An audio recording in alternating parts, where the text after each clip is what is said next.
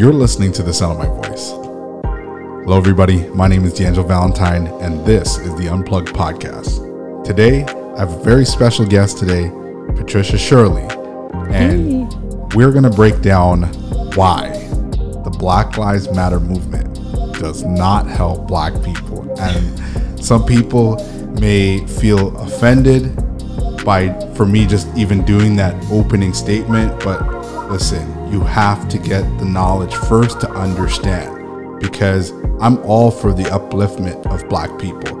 I'm all for the progression of Black people. But when you have a snake in the grass, you're going to get bit. So, Pat, tell everybody a little bit about yourself before we get into it. Well, I am a recent social work student graduate. So I work in the social sector, work with anti-poverty, and specifically in the Regent Park area. So I deal with a lot of people who look like you and I do. So, and of course, always been a bit of a social advocate. So naturally, I think this is, and as somebody who has a Black son, this is a particular vested interest for me. What is the Black Lives Matter movement? What was the whole point of starting the movement? And why are they sometimes called the modern Black Panthers? I don't know, like in terms of the modern let's start from the beginning. The Black Panthers movement is after Trayvon Martin. Okay. After the shooting of Trayvon Martin, the Black Lives Matter started from a hashtag and developed into this movement, like an organization. And it was founded from members of the LGBTQ community, two women. And so after that, it kind of took on this whole other entity. So initially, I guess what I think people's understanding of what it was to advocate for the loss of Black lives unjustly. So I guess ideally, we have police brutality that immediately it begins to jump onto that, and it starts building up some traction from there. But as the organization started to take form, their mantra was a little bit different. So they began to talk about wanting to deconstruct the heteronormative family nucleus, that structure. So with that being said, when you deconstruct or when you break that part down, the only way that Black lives get here is from that nucleus. They don't come any other way. So if you begin to attack the heteronormative agenda, that's basically there. We want to break down the concept, those heteronormative concepts. So that seems to be more of an LGBTQ initiative and not a Black initiative. So right away, people were up in arms about that, especially since so many faith leaders had jumped onto this bandwagon, right? So I think naturally there became some sort of divide. So you found a lot of Black men wouldn't sign on to Black Lives Matter simply because of the fact that they didn't feel like it was a Black, although they appeared to be advocating for Black male lives, right, which happened to be the focal point, which were the initial starting point. They weren't actually concerned about that. They were more concerned about launching Black feminism, right, and launching a platform for LGBTQSI or, that initiative and that agenda. So then that became problematic, I think. Why was the movement considered dangerous? Give us some examples. Well, I think we isolated one of the challenges, because what they're really fighting against is the heteronormative unit. And the reality of it is that to come against moms and dads, which is that's the heteronormative family nucleus, what they want us to do, and not only that, but just as a point, that they ended up taking that down from their website because they received a lot of backlash about it. And it became a thing that was causing us to be divided. So it wasn't progressive and it wasn't galvanizing us. It was actually dividing us. So that's part of the thing that I find dangerous. Anything that doesn't allow us to be unified, our lives should be unified. And how those lives get here and are maintained and how we continue to create generational wealth or legacy has to be rooted in that heteronormative. It has to be. That's the truth. Absolutely. And it's so interesting because a lot of the generations, they don't see the destruction of the Black family. One of the things I've been doing a lot of research on is how, because a lot of people will say like, oh, it's slavery that broke up our family. And I'm like, that's not true. And not entirely true, because after slavery was abolished, there was a period between slavery and the Jim Crow period where Black families were getting together and building their own cities and stuff like that. And then you had Black Wall Street, and then there was the whole thing starting with Tulsa, Oklahoma, and burning down a lot of these towns. It even happened here in Canada, like places like Dundalk and Dundas, Ontario. Even on the East Coast in Nova Scotia, the same thing was happening, right? There was a lot of that division that was happening. And then into the Jim Crow era, so you had all these different things of, getting Black men in prison for all these ridiculous different things, right? But still, we still fought and we strive for it. And then even into the civil rights movement, 80% of nuclear families were basically together. There wasn't a single parent household unless the spouse died. Not until after the civil rights movement, then comes the welfare system. And then that's what started the whole thing and started ripping apart. Also the agenda to incarcerate. So after slavery, they have to think of another way to reduce our ability to advance, right? So they come up with these there's this war on crack, and they just begin to throw us in jail left, right, and center. This continues on. So after, when you were talking about the Jim Crow era, that was really all the different limitations. It was an intentional advancement towards incarcerating and ridding us of males. It was our males. So this is where you begin to have this era where we have families that don't have any dads and no brothers, and so there's a bit of a challenge there. So absolutely. And then there's also another era to add as well, especially in the period from the mid 90s to the early 2000s. I was doing a lot of research and I noticed, so especially with hip hop music at the time, so things were more of the party scene at the time, like Big Daddy Kane, a lot of that stuff at the time.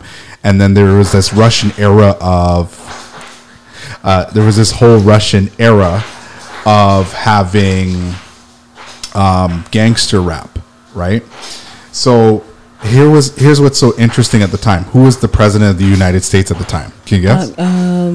Are we talking about Bill Clinton? Yep, this is the Bill Clinton era. So you mean the one that they call the first Black president, who increased the intensified sentencing. Yeah. Came up with 3 strikes, you're out. 3-strike rule, right? Yeah, absolutely. So now let's look at a time during that time in that mid 90s. Okay, so what was happening at that time was the dot-com boom. So a lot of these dot-com companies were like, you know what? We can save on labor if we outsource our products, right? So things were going to Venezuela, things were going to Mexico, things were going to Canada, China, Turkey, all these different countries, right? But the patriotic American only buys products if it's made in America. So what are they going to do in order for them to make products in the U.S.? Make new slavery. Exactly. Outsource that to jails. Exactly. The private prison system. That's right. So now you have the private prison system, Bill Clinton's 3-strike rule, and then you topple that with gangster rap, which a lot of the rappers now, when I see now, like growing up, a lot of them weren't even involved in any of the gang nonsense that was going on. They were just pushing it, right? And then you see a huge spike of black people, right? A huge spike of black males going into these private prisons, right? And they're getting paid pennies on the dollar to do labor to make an American-made product. So the average license plates, Exactly. License But plates. it was no different from what was happening in the Jim Crow era, because Yeah. what was happening is that they were creating railroads. These were all the different things that were happening to them at that time as well. Yeah. So they Yeah. just created new ways. You know, they had been doing it already Yeah. in the 60s, and they were using them as outsourced. It was just a new form of slavery. After they free slaves, Yeah. right, what they say is the 13th Amendment, if you read the whole amendment, and it says everyone has the right to earn, to buy property, blah, blah, blah, blah, outside of being incarcerated, outside of being, and you pretty much are owned by the government once you. And not only that, these are the things they put in place to eliminate you, because once you have 3 strikes, you're out, or once you become you're a felon, Yeah. you're a convicted felon, you're absolved of the opportunity to vote. Absolutely. Remy Ma talks about that over and over and over again. You know, and most of them don't. And the things that they call a felony, if I'm in the United States, in particular states, and I teach my son to drive before he has a license, and I take him for a spin in an empty parking lot, and a police pulls me over, that's a felony. And you could be attributed to something really minuscule, and it's being called a felony. Yeah. And of course, if you're black, then that's Yeah. a major issue for you. You have lost the opportunity. They were being picked up. What's the gentleman's name for that was incarcerated? Khalil. Oh, yes. Incarcerated for a knapsack. Yeah. But he didn't even steal. He didn't for even 3 steal years. for 3 years, and he was Went awaiting through torture. Yep. And then when he finally got freed, he committed suicide. Yep. Right. So, and again, we talk about we're on a totally different thing, but No, we have to talk about these issues because anyways. these things break up the family. When we talk, those Yep. are the initiatives that were put in place to break up that family unit. Absolutely. So when I see Black Lives Matter and they're talking about breaking up that family unit or that heteronormative idea, Yeah. I think that you're not on our side. You're on another side. Yep. Right. So that's Yep. those are the things we talk about. You're not talking about drugs in that are causing our black boys to drop out of school. We have a prison to school, school to prison pipeline. That's nowhere in your initiative. Yeah. We have a gun violence problem here in the six. That doesn't seem to be That's a huge. I don't see you Yeah. donating to any organization that is helping these individuals who live in these Yep. vulnerable demographics. I don't see you doing for Black Lives Matter. I don't. What is it that you are doing? What they deliberately are is coming against faith. So if you belong to a faith organization, if you belong to, Yeah. or specifically Christian, Yeah. I have to say that because Yep. those who have been vocal activists, I've seen them, members of Black Lives Matter, come at them publicly. It's been explosive. So I think that we need to be concerned about know the difference between the organization and the movement. Yes, we should be concerned about Black Lives Matter, but my concern is that the organization is concerned about specific Black lives and not Black lives as an entirety. We are still having black on black crime here. We are still shooting each other, and those Black lives matter too. Yeah, and I'm glad you brought that up because that's something that has bothered me a lot, and especially over the last year. There's the story of this one 15-year-old boy who was in the Jane and Driftwood area in March of last year, who was getting into a car. He gets shot in his chest. He falls over, he dies. And I remember seeing with the newscaster was saying like he was involved with something with drugs or a gang or any of those things. So I'm just like, okay, so everybody's getting that narrative pushed in their head that he could have been involved with those things. But I'm like, okay, so he's a 15-year-old kid. And I didn't want to point fingers at the community. I had to look at myself and I had to be like, where was I to be a mentor for him? Right? Because if I'm saying Black Lives Matter, doesn't he matter to me? Because he's a Black life. That could have been my cousin. That could have been my brother. That could have been my son. All that stuff like that. shouldn't it matter, right? And that's another thing that bothers me as well, is that black people don't know their worth. If we're saying Black Lives Matter, to whom does it matter? Because if you're very concerned about police killing us or somebody of another race killing us, why can't we have that same energy when our own kills our own? Exactly, because that's one of the major arguments that the opposing or the white community has. Well, what about black on black crime? You don't seem to be as gung ho taking people on, but we need to be advocating in our own communities and educating and promoting love for our own community and galvanizing people in the community to rebuild those communities that cause us to be in compromising situations. Right? You know, oftentimes when we do encounter we have a school to prison pipeline. It's a major thing. Like, and kids, I think studies probably as late as maybe 2 or 3 years ago don't have anybody graduating from the Toronto District School Board, black boys graduating from the Toronto District School Board higher than 60%. Not one school. Wow. Higher than 60%.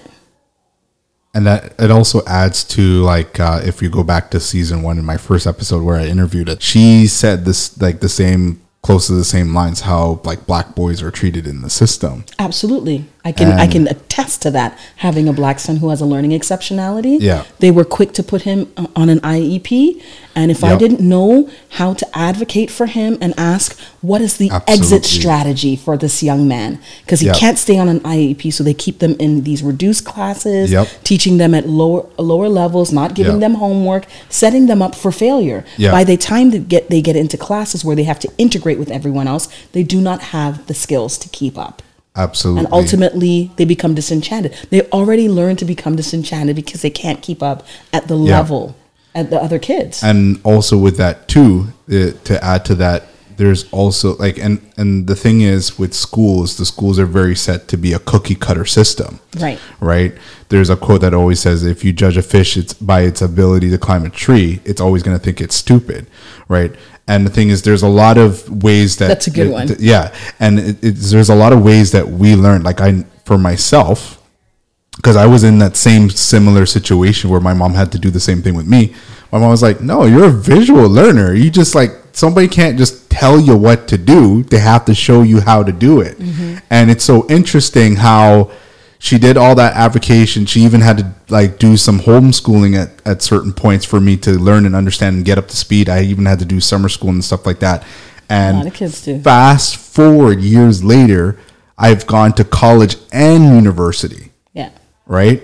And now, like, fast forward now to what I'm doing now, to my corporate job. I'm now, for those who don't know, I have now been promoted to a corporate position at my work. And now I'm in a position where I'm actually teaching people. And I now see it for myself. That it's entirely possible because the opportunities have been presented to yourself.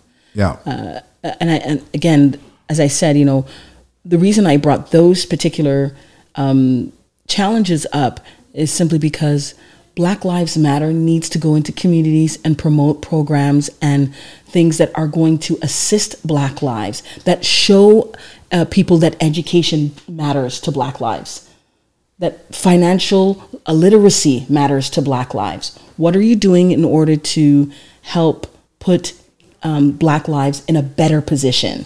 Right. Absolutely. Instead of just focusing on tragedy. It's almost like it's like talking about Black history and only focusing on slavery. Mm-hmm. Right.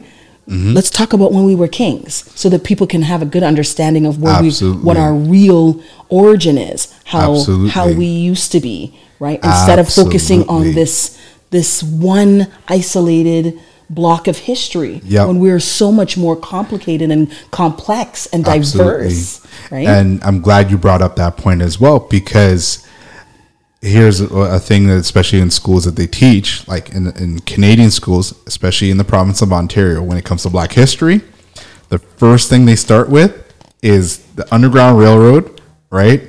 And then they'll talk about the Construction 2 Battalion, and then they'll talk about Africville. And that is it for Canadian Black history. They will never talk about Indigenous Blacks. They will never talk about Blacks that came here as explorers long before the beginning of slavery here when the British talk about Musa Mensa. They'll never talk about that. They'll never talk about these things. And then also with all the protesting that was happening last year, and black people were saying like, "Oh, white people need to know our history." I'm like, excuse me, black people, you need to know your history. And we're sitting here in North America thinking like, oh, well, you know, we're going through this and we're going. I'm like, there's so much. Part of that is our fault, and the other part, I mean, obviously, it's not learned. True. But the truth of it is, it's like it's our responsibility to do the work.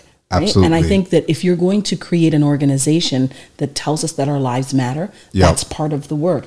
Absolutely. Part of the work, not only just to get other people to recognize our community and our value, but to remind us of what our value and our history, and how we can take that history and take our present state and figure out how we can move forward and advance, how we can change our narratives. Regardless of the tragedy, how do we change our narratives? And I think that that's one of the things that answered your question about why we're dangerous, because I don't actually think that we've come up with an exit strategy. Absolutely. If you get into a business, you've got to, before you even start going up, think about what your exit strategy is. You get into a building, know where the exits are. When this thing gets on fire, something's happening, I need to know where the exit routes are. And that's the thing. We're in a cycle of society where the building is on fire and we don't know the exits. And we're all burning in it. So it leads into my next question, because especially with fire, why was there backfire as of recently with this movement? And I know you have a lot to talk about, because like first, let's talk about the scandal. And then the second, let's talk about this building that they purchased here in the city. Ooh, Here comes the fire, everybody. Okay, so Patrisse Cullors went under fire. 37-year-old co-founder of one of the U.S. chapters. She went under fire for some miscellaneous purchases. So she bought some property, had some, I think there was even a rumor about some offshore accounts, and so just some different things. And so people are wondering, where did all this come from? And so in light of some of these new findings, she recently stepped down. So she resigned from the position. And so that also has kind of added to the mystery. You know, they tried to debunk some of what was called rumors, but the reality of it is there are some purchases of home, some things that she's been able to do financially that were not even close to being a possibility prior to starting this movement. And we want to know where she actually was able to secure some of those resources to do that. In addition to that, I think I watched a video talking about the tracing of donations to Black Lives Matter. You actually don't see where any of the money goes. You don't know any other organizations that have partnered with them that they are helping. You don't know any families that they have exploited and have financially sown into. So some of the people that, when we talk about George Floyd and we talk about Trayvon Martin and Philando Castile, all the people that they've been mentioning that they have been advocating for, none of those families have received any resources from all of the publicity that this organization has gained at the mention of their names. So I want to know, do their Black Lives Matter? Yeah, I was wondering, because I had, long before the scandal started coming up, because I was like, okay, I know people that donated money. I donated money myself, and I'm like, okay, so what's going on? Like, I don't see it going anywhere. You're not showing where it's allocated anywhere. Like, it like a perfect example is like, okay, at our church, when we give money, right, we pay our tithes and offerings or any additional donations. I remember there was a time, 1 week at church, where pastor actually showed some slides of where the expenses were allocated to, what's it doing, all that stuff like that. So how come for us, we don't get that kind of progress report of where those expenses are being allocated to, right? And it doesn't have a trace of where these funds are coming from. Also, another thing too is I noticed that a lot of these big corporations are putting money into it, but I'm like, so why couldn't these big corporations actually do something for these communities themselves than just donate, right? I didn't see anything from that because like you can go to a certain area in the city right now. I haven't seen a penny dropped in there. Right. Right. And I've seen the crime rate go up. Yes, exactly. At the beginning of the pandemic, gun violence in Toronto had been up 20%. Yeah. But we couldn't get any airtime because they were too busy talking about COVID. Yeah. No, so, and just to talk about, she claims that her resignation was planned for over a year, right? And it was not related to the fact that she had been accused of mismanaging money or using profits or donations to secure her real estate portfolio, which, by the way, is 4 homes. She owns 4 homes. You can afford to own 4 homes when the people in your community are struggling. They don't even have, some right? of them don't even have a home to begin with. I'm not saying that, and I'm not mad at any black female who's able to do that. Yeah. But that wasn't a possibility before you started this organization, and I would like to know how these. I can't find out how these resources are allocated. Additionally, here in the 6, Black Lives Matter had a partnership with Wild Seed Center, and they have received 250. They will receive 250,000. Okay, that was ridiculous. $250,000 from the city. Yeah, from the city. Wow. To create this arts activism center. Okay, a 10,000 square foot art and activism center where Black Lives Matter can continue to convene. And in an interview I saw with one of the executives for Wild Seed, that when they were asked as to how they were able to secure the funds, she says from public and private donors to secure this space where they are going to promote creativity and a lot of forward movement and running programs. And so when asked when they thought that might start, they said they're hoping the end of the year, but they haven't run any outdoor programs. Yeah. They haven't done anything like that prior to this. So I'm interested to see when they will organize that. Also, they have another representative here, Yusra Kogali, and I think she's been under fire as well for being violent, for violent verbiage, really? Directing violent, hateful language towards white people specifically. Yeah. So she's been under fire and been called out. She's made some Twitter posts that she had later to delete. Help me not to cuss, kill. Yeah. These, and I'm just saying, how in the world? And she, Allah, help me. So, and that's why I said the issue really is not about faith observers. It's about a specific type of faith observers, specifically Christian. So most, you'll find they do advocate. So they've been advocating for, other Muslim or, so it's not that they have issues with faith. They have issues with a particular type of faith initiative. So I would say it would probably be a link to Satanism or just something on the bottom line that's there. Because if you specifically have to attack the Christian faith, then I think there's a bigger agenda that's at play.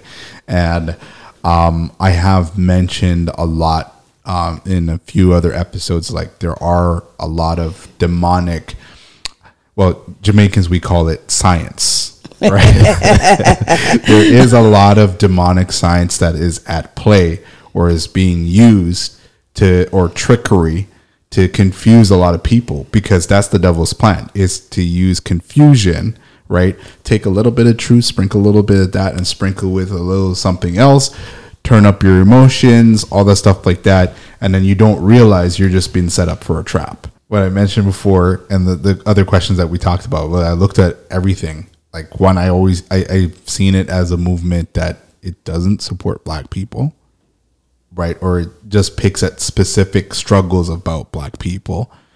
The second thing is it's separating the family, right? Because in order for us to reproduce, we have to have family. And and which is what we talked about before, right? Which we talked about before. Then you have the celebration of homosexuality. Now, as a social worker, my job is to make sure that I create spaces for everyone, equitable space for, so that we can create some equity, right, and equality. Yeah, I don't know, like this. It's a difficult thing because, as I said, its major agenda is to go against the biblical definition of what family is. Absolutely. So if I had to, I don't know if I would use the term Satanism, but it's definitely anti-Christian. I'm glad that we got to hash all of this out and give people a perspective, because like here on the podcast, what I always do is make sure that, okay, we've unplugged, we unpacked everything. Now for them is to now take all the information, do the research for themselves, and now start putting the work in. I'm always about advancement, but there's no progression if there's no effort put in.